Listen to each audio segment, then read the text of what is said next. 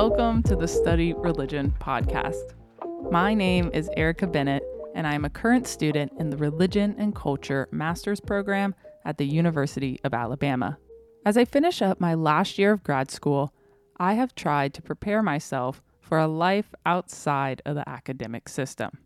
I do not plan to go into a PhD program at the time being, so I have started to redescribe the skills I have gained during my master's program to better reflect what my future employees would look for. I've changed my CV to a resume. I'm looking into job search websites to understand how to describe those skills I already have, and I'm talking with professionals outside of academia to understand what will be expected of me. I am in a position of privilege compared to many of my fellow humanities graduates. Many students in the humanities go into a PhD program only to be wholly unprepared for the job market after they receive their degree. Whether they want to be professors in a field with only one tenure track position open nationwide, or they want to transition into a non-academic career path but have little to no understanding of that job market. What is the job market really like for recent graduates? How can students be more prepared for a life after college? How can already existing institutions tweak their approaches to further help not only those becoming professors, but all of their graduates? And is it still advantageous to get a doctoral degree in the humanities? In this special 4-part series, I will be talking with recent UA graduate Jacob Barrett about his worries on starting a PhD program. We will be listening to interviews by a variety of voices in the academic community to help flesh out the issues higher education has, figure out what students, faculty, and institutions can do to remedy these problems, and how to better prepare for jobs outside of academia.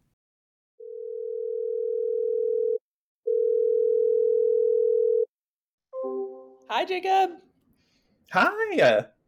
So I see you're all moved in. Yes, I got here a couple weeks ago. I start classes soon, so life in Chapel Hill is starting. Yeah, so you're starting classes for your PhD program in religious studies at the University of North Carolina, Chapel Hill, right?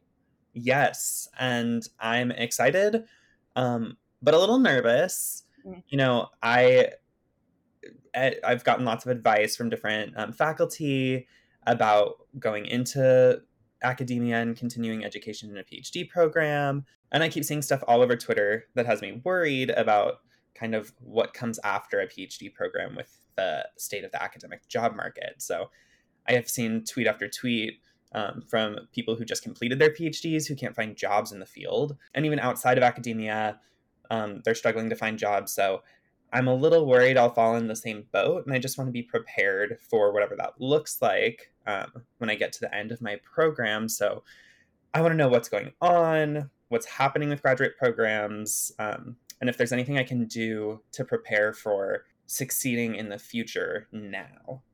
Yeah, that sounds super worrisome, Jacob. But I bet people would be willing to talk to us to explain what they've been tweeting about. Is there any tweets in particular that cause some worry? Yeah, I saw one the other day from Bradley Sommer. Okay, tweeps, I need help. Those of you with PhDs who are not in academia but have jobs which require/utilize your PhD skills, can you tell me here or DM 1, how you found it, 2, how you got it, and 3, where should I be looking? Bonus 4, maybe let me know if you hear of anything. Yeah, I saw that tweet too. Pretty much he was saying something about trying to find a job outside of the PhD and how can he use his PhD skills to find jobs outside of academia. Well, why don't I call it Bradley Dr. Bradley J. Sommer. and have a discussion with him about the tweet and about where he is after his PhD program. And maybe that will give you a little less worry. Oh my gosh. Yes, Erica, please. Thank you so much. I love you.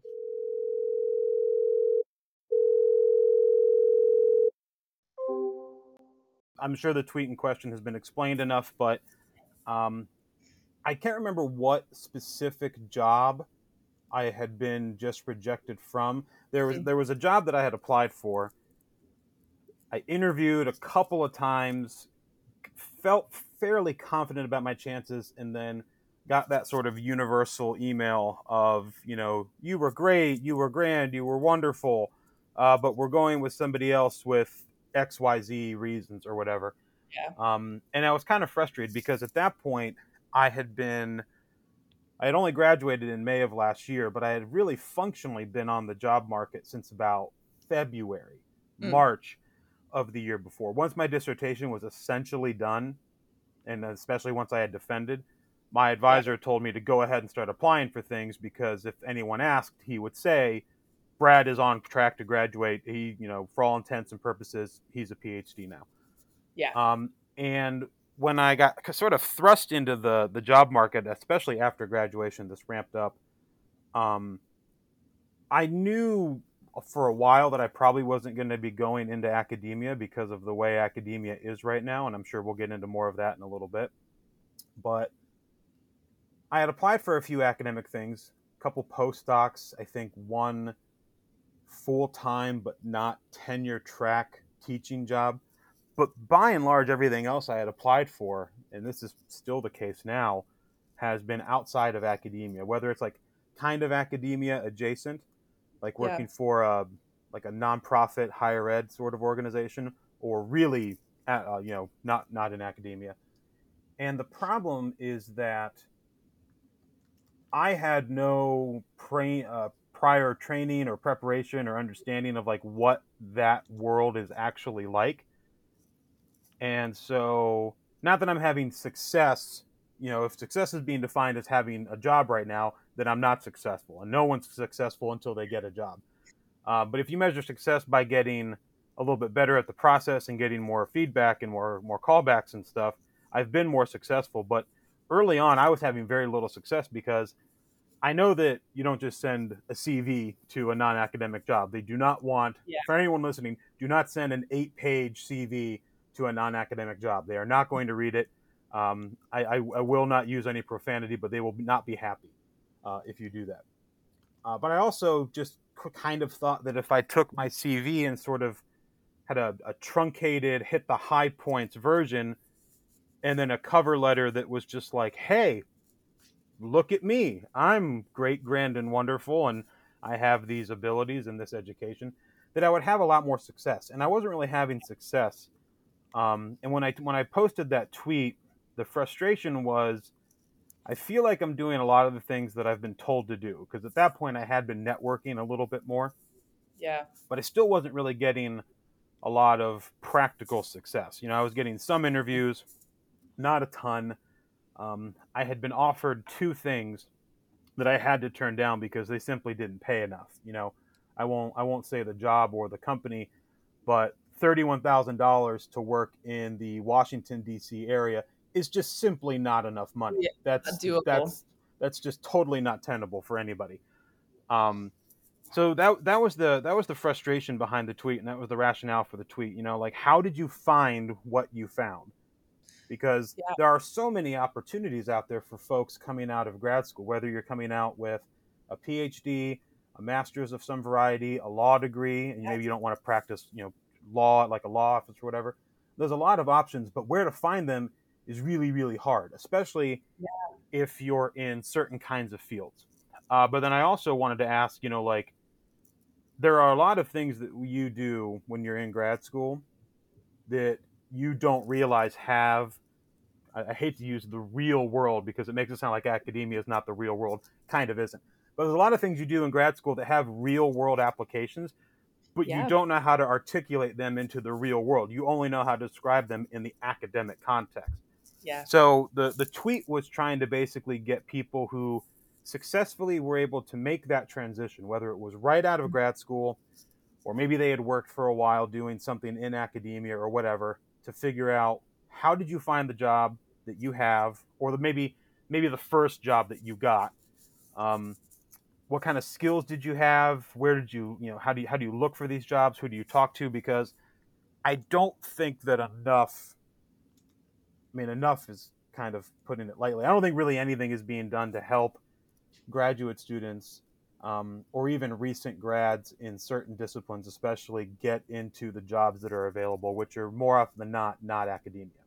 What I'm hearing you saying is most of the tweet is kind of coming from this frustration of knowing you have the skills, having this frustration, lack of resources, kind of leads you to this open forum like Twitter, trying your best to just get this, right? That's kind of what I'm hearing you say of like, Exactly. Like even how to speak the same language. So like, let me give you an example. There was a job that I applied for. And again, I won't name the names of any of these places because, whatever. I don't owe any of these places anything because they turned me down, but I'll take the high road. There was this job I applied for. It was a research analyst, research something or other. That's another thing that we can get into. The titles of jobs, disaster piece. But it was a research heavy job at like a sort of active think tank. And it was in an area of my expertise. It was in like labor and urban policy. So it was kind of a perfect mesh. And they wanted somebody with advanced degree experience. And so I think it required a master's and like 4 years of postgraduate experience or like corresponding kind of other education. So like a PhD or a law degree, something to that effect. And so I figured applying for this job, I could just be like, well, I have a PhD in history specializing in these things. I wrote a dissertation, blah, blah, blah. And I got a preliminary interview, which is something that happens a lot for these industry jobs where it's not an interview with the company, but it might be an interview with like the HR department or maybe like a subcontracted HR department, which a lot of companies will subcontract that out, which is nonsense. That's a thing. And like one of the first questions they asked me was, so why is a history professor applying for this research heavy position? And I was really taken aback by it because I was like, well, I'm not a professor. I just graduated. And you can see I haven't been a professor. But I answered the question. I was like, well, a PhD is a research degree. And they were like, in what way? Can you explain that? And I was really taken aback because they weren't asking me to see if I could answer the question. I think this person truly didn't realize that a PhD was a research degree and that a dissertation is an original research project. It's the equivalent of writing, a book, which we know, like people in grad school know, academics know that, but I don't think everybody knows that. So like even just translating the academic experience into the non-academic world has been really, really tricky. And learning how to take academic experience A and translate it into something that makes sense in the non-academic world has been something that I've had to learn. And it's only in the last couple 2-3 months that I can finally speak the correct verbiage to get people to understand what I'm saying. with these frustrations that are happening now, when you were going through school, grad school, going through PhD, did you were you preparing for these struggles afterwards? When you were in it, when you were fully in the academic system, were you prepared for the job market that you were shot into? So, yes and no. Um, I knew that it was going to be a tough academic job market, and I had known that for a while. I'm 32 years old, so I've lived through several once in a generation economic collapses at this point. Yep. And I knew that there weren't going to be a ton of academic jobs, even once I decided to go for my master's, let alone my PhD. At that point, I knew I probably was going to do something else. I didn't know exactly what, but I knew it was probably not going to be academia, at least probably not off the bat. So I had started preparing in sort of subtle ways. Like I got really involved in a higher education nonprofit that's organized for and organized by graduate and professional students. And through that, I met a lot of people, specifically people who work in like other higher education nonprofit organizations. And I networked a little bit doing that. And I kind of leaned on those people a lot the closer I got to graduation, being like, hey, so and so, I'm going to graduate probably in a year. What are some things that I can do? Who are some people I should talk to? What are some organizations I should consider, etc. And that was helpful to a certain degree. But I also wasn't prepared because I don't know how much you can accurately say the pandemic affected the job market, but I know it's a lot. I don't think anybody, I in hindsight regret the 2-year master program. I should have just tried to go to PhD program straight out because I could have graduated before the pandemic. But that is what it is. But I kind of knew. But a lot of the stuff that I thought about the non-academic career track stuff was right, but it also wasn't right. And a lot of it is stuff that I had to find out on my own. Did your program prepare you for this job market, or what did you do to prepare for this? My program was a traditional program in the sense that it was like 2 years of coursework, doctoral exams, read all these books, memorize them, write all of this stuff about them, prospectus, and then your ABD, you're just researching and writing your dissertation. My cohort was, I think, the last or second to last cohort that had that. A year or two after I did my exams, Carnegie Mellon's history department rebranded and restructured their program, so it's no longer geared so heavily towards the exam system, because the exam system is really if you're going into academia. I don't know exactly what they have now. It's some kind of like portfolio project that encompasses a lot of things, but at the time they weren't really doing anything systemically or even on a one-to-one basis to really help us go into non-academic careers. The people who were in our program who got non-academic jobs, I'm trying to think, the 4 or 5 that I can think of either like knew somebody from like before they were in grad school, or I think like a couple of them just sort of stumbled into it, like, during the course of doing their dissertation. They just connected with somebody who was like, hey, you're great. When you graduate, you want to come work here? And then they did. Systemically, the department didn't have anything in place. The university absolutely had nothing in place. If you weren't a grad student in like robotics, machine learning, engineering, etc., there were like no viable career placement services for you. There's people you can call, but they didn't really have a whole lot of advice other than go on Indeed. Do you think academics as a whole are preparing students for a life outside the academic system? No. Yeah. Categorically no. Now, academia as a whole, I should say, technically is a yes. But let me caveat that in the way that academics love to go, well, it's not always this. There are disciplines within academia where there are resources for students who are transitioning out of their programs, whether it's because they're graduating or maybe they just were able to get hired with their existing credentials.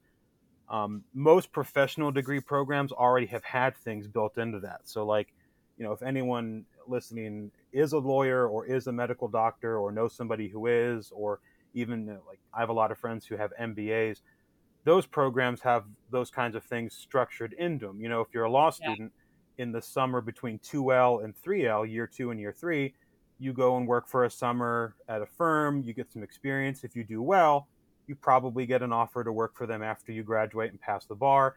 If nothing else, maybe you can get a recommendation from them for somewhere else. Med school, they have that whole placement system. Yeah. Public policy students, MBA students, there's a lot of interning that can be done. So those programs are a little bit different.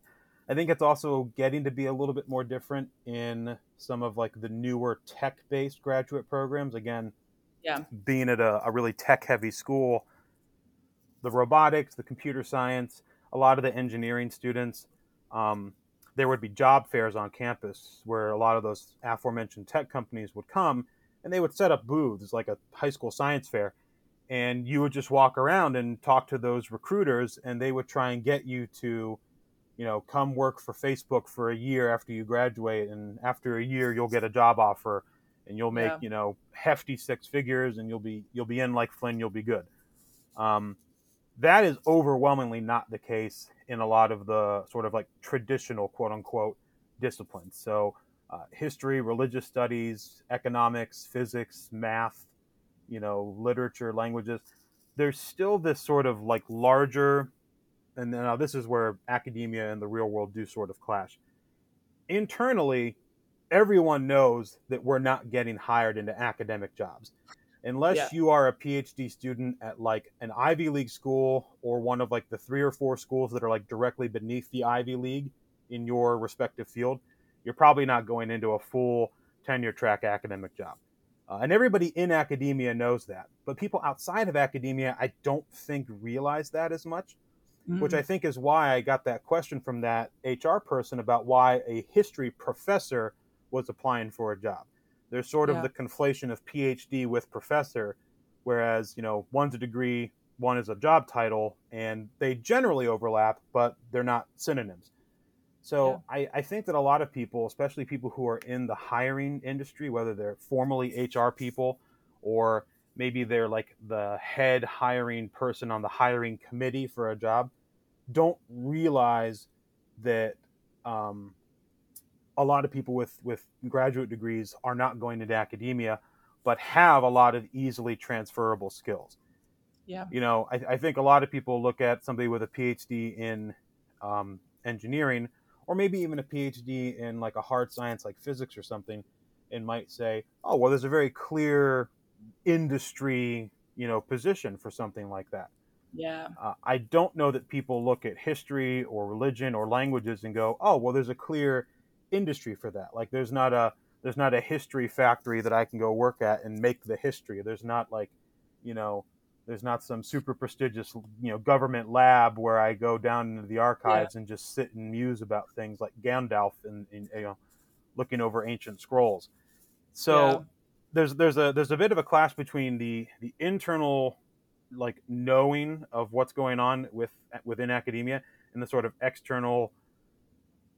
I don't want to call it like a mirage, but like there's sort of a misunderstood external expectation of what graduate students are doing when they graduate. Yeah.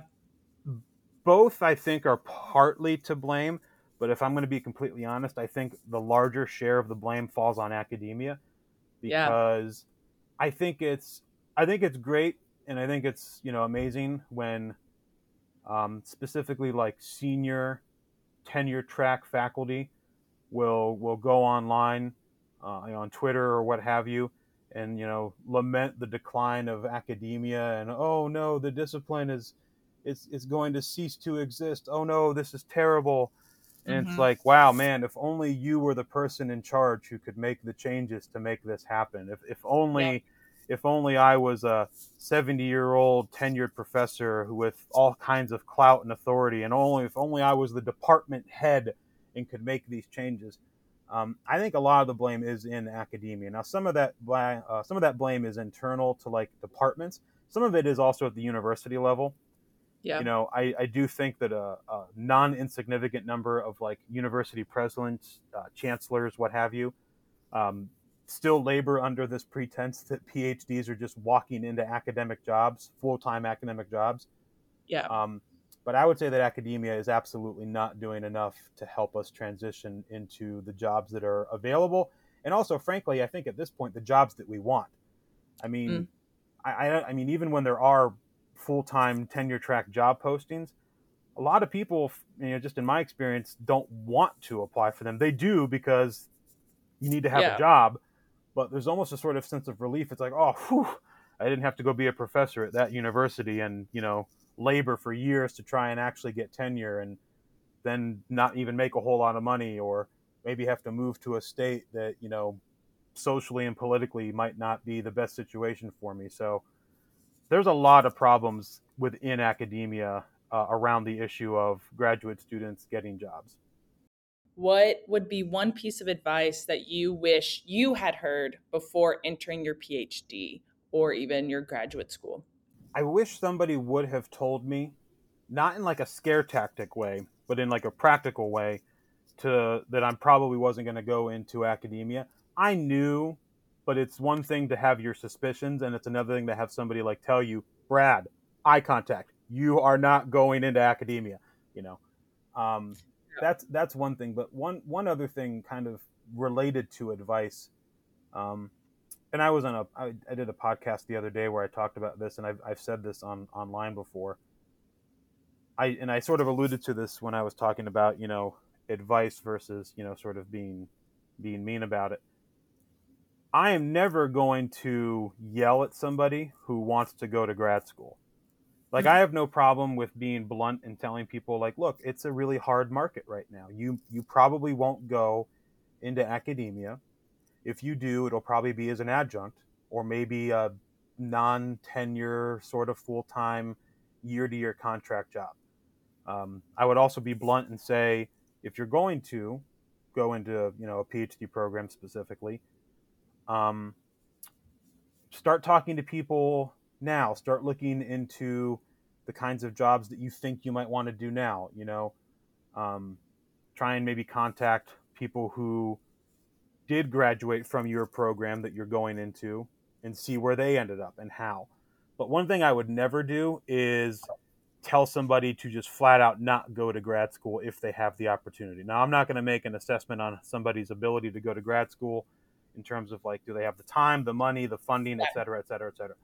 But I get annoyed when people will just flat out say, don't go to grad school, don't go to grad school, drop out of your program. Because, like, a lot of the times the people that are saying that are people who have, like, tenure track jobs, who went to, like, Harvard, their parents were professors.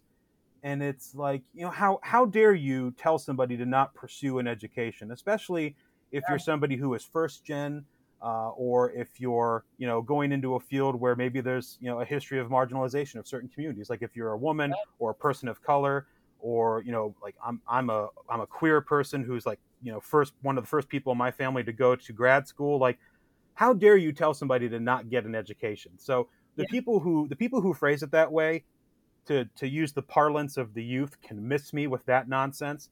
I have no time for that argument. I think it's disingenuous.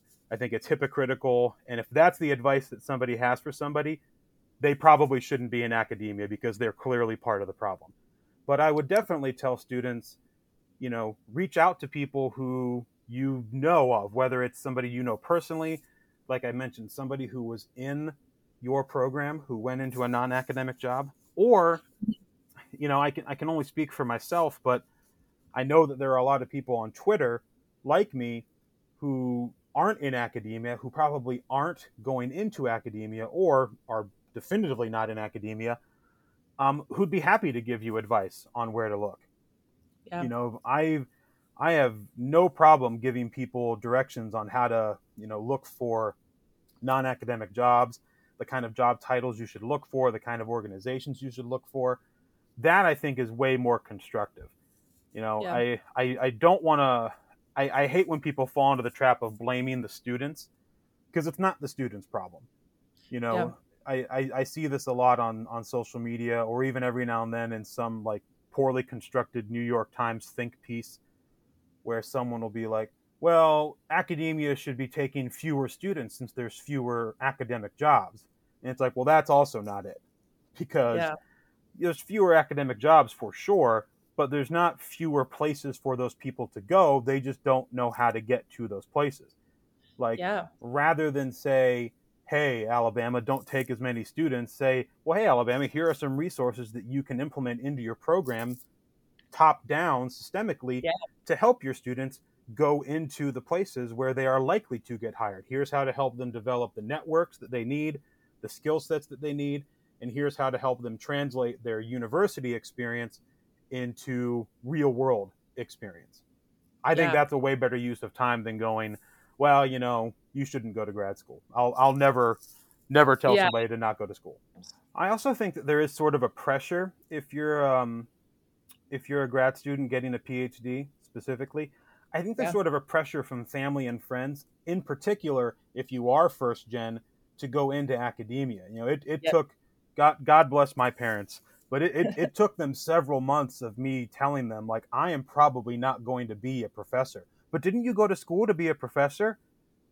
Not really. I went to school to get this degree and get this skill set. It can be a professor, but, like, it doesn't have to be a professor. I think sometimes there's a lot of pressure to want to go into academia when you've been in academia, because Mhm. it's really easy to sort of get, like, retroactive, what is it? Imposter syndrome, Mhm. where, like, you and I both have PhDs. you have a really super fancy job as a professor at such and such university, and I'm, an analyst for a research company. There's sort of a social pressure to be like, well, I'm not as PhD-ish as she is. My PhD is not being used as much as hers is because I'm not in academia.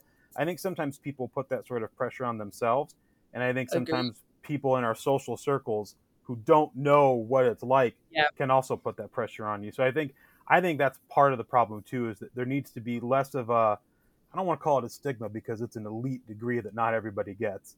But I think there's a sort of assumption about what you can and can't do with a PhD. Yeah. And I think that that's a conversation that more people need to have. So me and Bradley, pretty much as you listened to, we really talked about his journey outside of getting his PhD. We talked about how prepared he felt while in his PhD for the job market he was entering. And then we kind of talked about what skills or what opportunities he wished he had had in the PhD program to better prepare him for his life now. It was mostly an overview of where institutions are falling flat in helping their students succeed. Yeah, I really liked what he had to say about kind of the breakdown between like individual support he received and the institutional support that was there. Like, it sounds like the faculty that he was working with and kind of his network that he had built were giving him really good advice. But one of the bigger problems that he saw and experienced was that there wasn't this like institutional level of support from the university. Yeah, I think talking with Bradley really helped understand why he tweeted his tweet and probably why lots of people in academia are tweeting about the job market. It's kind of mostly out of frustration and almost desperation for help. He was looking for any help he could get, and Twitter was kind of like the last ditch effort. I think after talking with Bradley, we kind of understand the base issues that are facing humanities graduates. I think it'd be really interesting to see what someone on the faculty side of that who might be like trying to offer that sort of individual support to make up for the lack of institutional support. I think it'd be interesting to see what someone like that has to say about this problem. Yeah, definitely. Maybe we can look back on Twitter. I saw that there was a ton of responses to Bradley's original tweet. And I see one in particular, Pamela Gilbert. Well, my name is Pamela Gilbert. Responded a few separate times, so maybe we can talk with her. One thing that's always been a kind of problem in the academy is that Next time on this special series of the Study Religion podcast, we listen to Pamela Gilbert, an English professor at the University of Florida, to understand what faculty are doing to aid their students and what she has experienced in her years in the academy regarding the job market. The Study Religion podcast is a production of the Department of Religious Studies at the University of Alabama.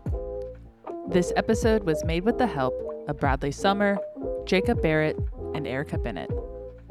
Follow the Department of Religious Studies on Twitter and Instagram at Study Religion, or on Facebook at facebook.com/rel@UA. If you enjoyed this episode, please subscribe to our podcast on SoundCloud, Spotify, or Apple Podcasts, and give us a rating and review.